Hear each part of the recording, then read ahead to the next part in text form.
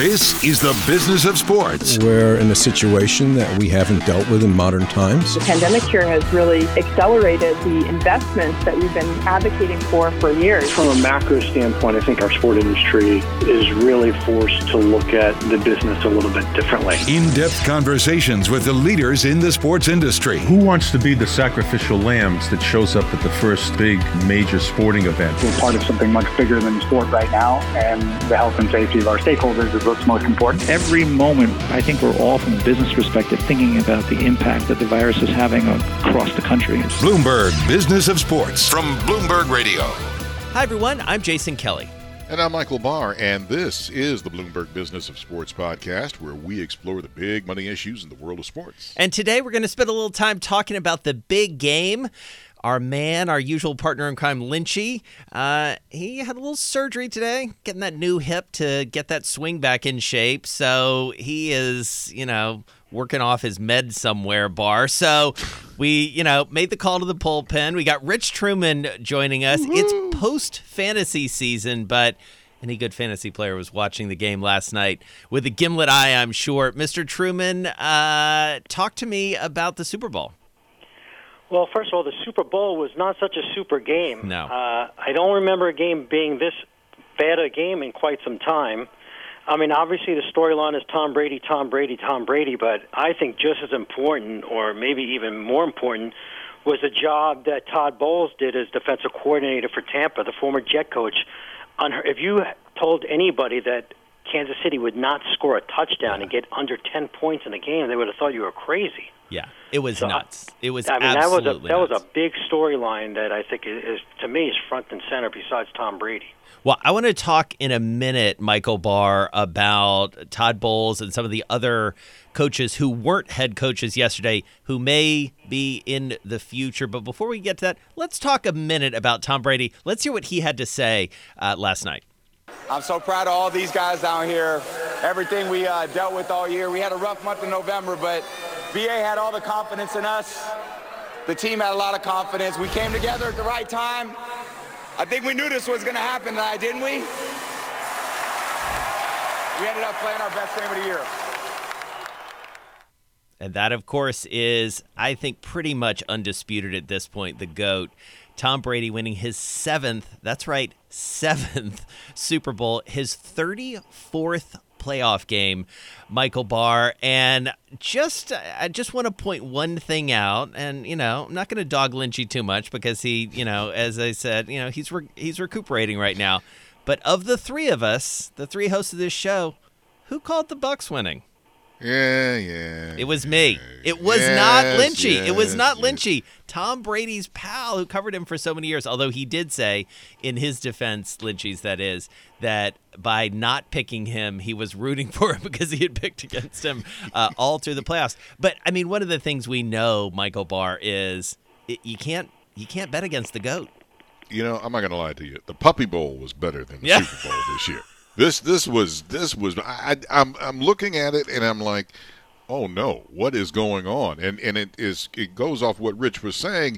This is the first time in Patrick Mahomes' NFL career and his college career that he did not throw a touchdown in a game. Yeah, that has never happened, and I felt bad because the defense for the Buccaneers just annihilated the O-line for KC, and that was the difference right there because they were just giving pressure left and right, which goes to Todd Bowles, and that was brilliant of putting that pressure on over and over and over again.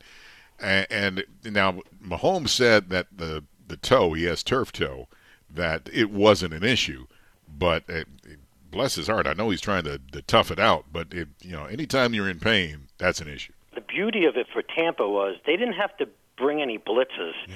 It was kind of reminiscent of a couple of years ago when the Giants had a strong front four and forced Brady into some errors when the Giants upset the Patriots. Tampa Bay had the luxury of just rushing four guys, and they had two guys double-team Tyreek Hill, which pretty much took him out of the game because if you remember when they played in the regular season, he had like over 200 yards receiving in the first quarter.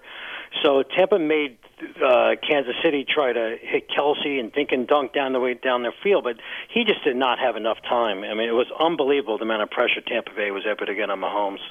So, Rich Trueman, what do you make as a careful watcher of this league? What do you make about all the ref griping that we were seeing on Twitter last night and in the recaps from the Chiefs fans? I think it was warranted. I'm going to give credit to Rick Goslin, an NFL writer. I saw this today on social media. In 13 games in the postseason, the Chiefs were the only team that were assessed more than 100 yards in penalties and double-digit penalties. Usually in the playoffs, they usually let them play. And I got to tell you, a bunch of calls in the second quarter, to me, were very questionable at best. I think they should have held the whistle. There were a couple of key pass interference calls in that quarter, and pretty much the second quarter turned that whole game around. Yeah. Not that Tampa Bay was not going to win that game, but I really thought the refereeing was very, very poor yesterday. Yeah, it definitely drew a lot of boos for sure. The Chiefs didn't do themselves any favors. I do want to turn, if we can, for a minute, Michael Barr, to the degenerate gamblers of the world. I don't know if you saw this. Mattress Mac. Yes. I grew up I spent part of my growing up years in Houston, as you know.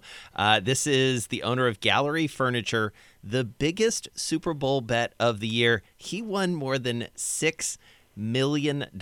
He was betting on Tom Brady. Oh, well, yeah. He said the reason why he made this $3.5 million bet in part because he had made this promotion to all of his customers that if you spend at least $3,000 and Tampa Bay wins, it's free.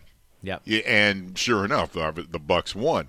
So some of that money went toward taking care of all of his customers. It's one heck of a hedge.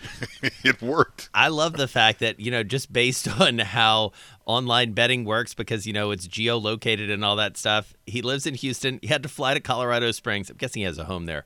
And flew to Colorado Springs, placed the bet via DraftKings, and flew home and watched the game. Did you hear where he put? Did you read where he put his winnings? Where? Oh boy.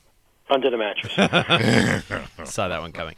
All right. So, Rich Trueman, if you are looking at this through a fantasy lens, you're thinking about next year already.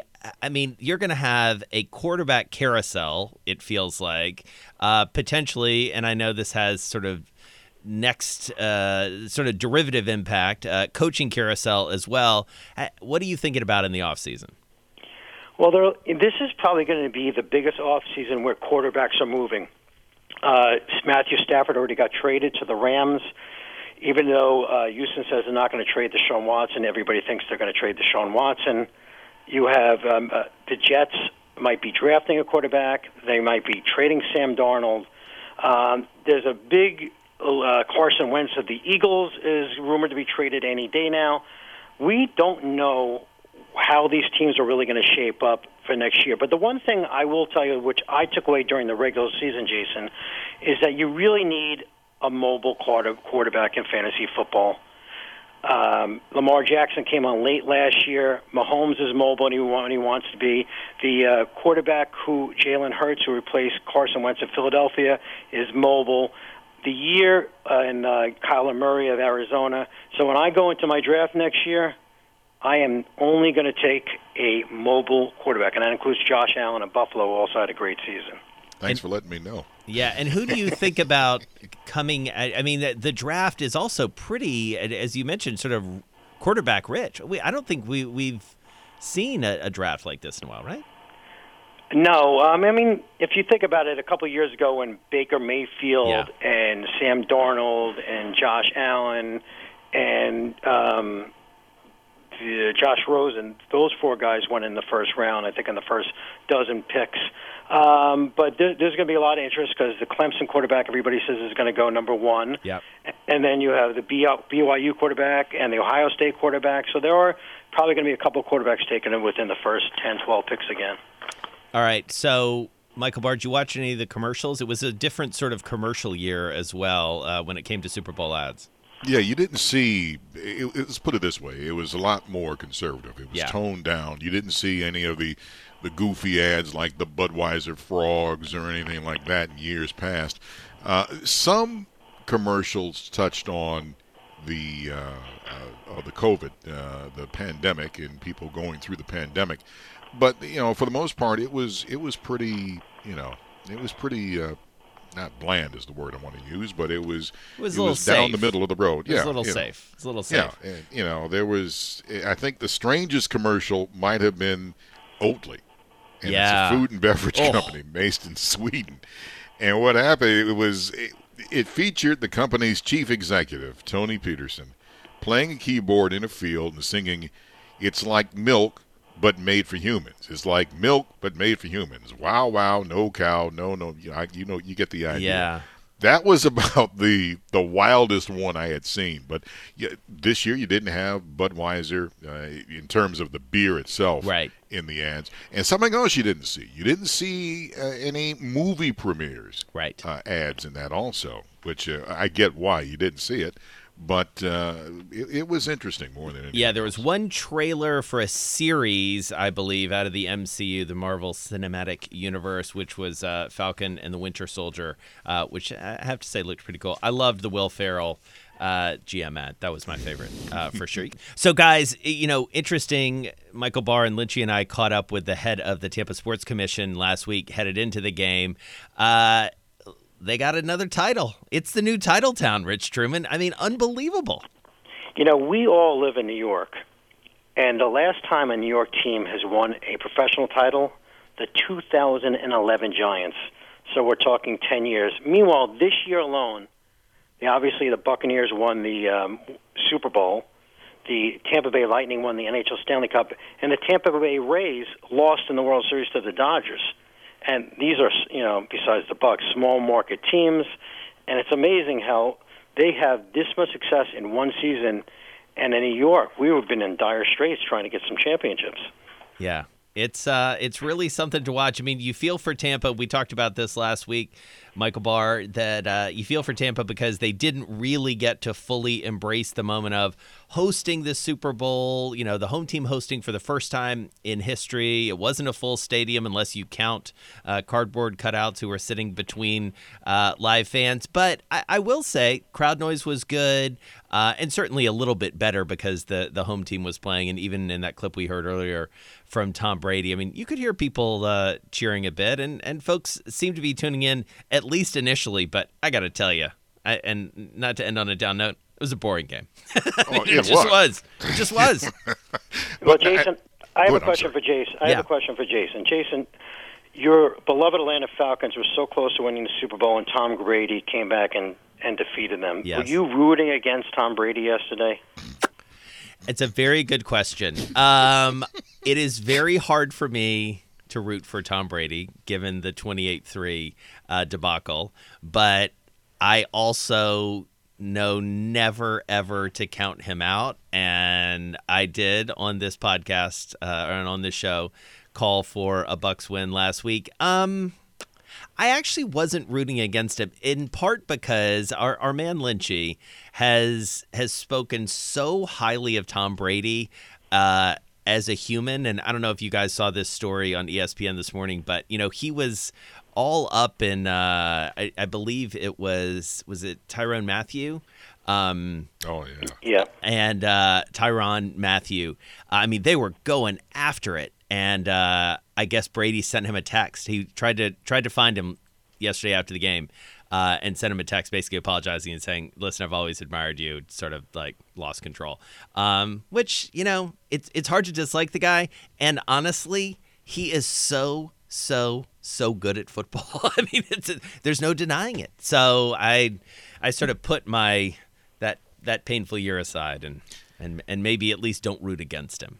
I do want to say something about Tampa Bay, and we were talking about it. Yes, Tampa Bay was the home crowd. They won, but I do have a concern, and that is, especially after the game, there were a lot of people milling out that were outside the stadium that were, all in the entertainment area and this and that, whatever. And some people didn't have masks, and there wasn't much social distancing. Yeah. And now I've got a concern if there's going to be a COVID spreader because of that. That's something that struck me when I saw that. But otherwise, I'm happy for Tampa Bay. Congratulations. Well, I'm happy for them as well. And I will end by asking both of you, starting with you, Rich Trueman, did you think we were going to have an on-time Super Bowl, all games played? I didn't.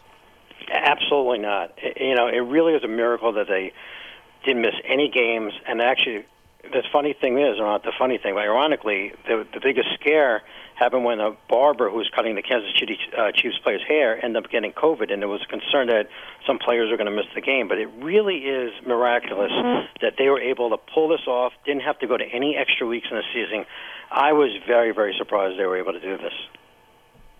Yeah, well, they came, forgive the pun, but they came within a hair's breadth away from losing Patrick Mahomes because of that, because Patrick Mahomes was ready to go to this barber in just a few moments, and then all of a sudden the barber is like, nope, you got to go, man, because you've tested positive. So, well, a happy ending to the season for sure, and certainly for the Tampa Bay Buccaneers, and man, did they look smart for picking up the GOAT.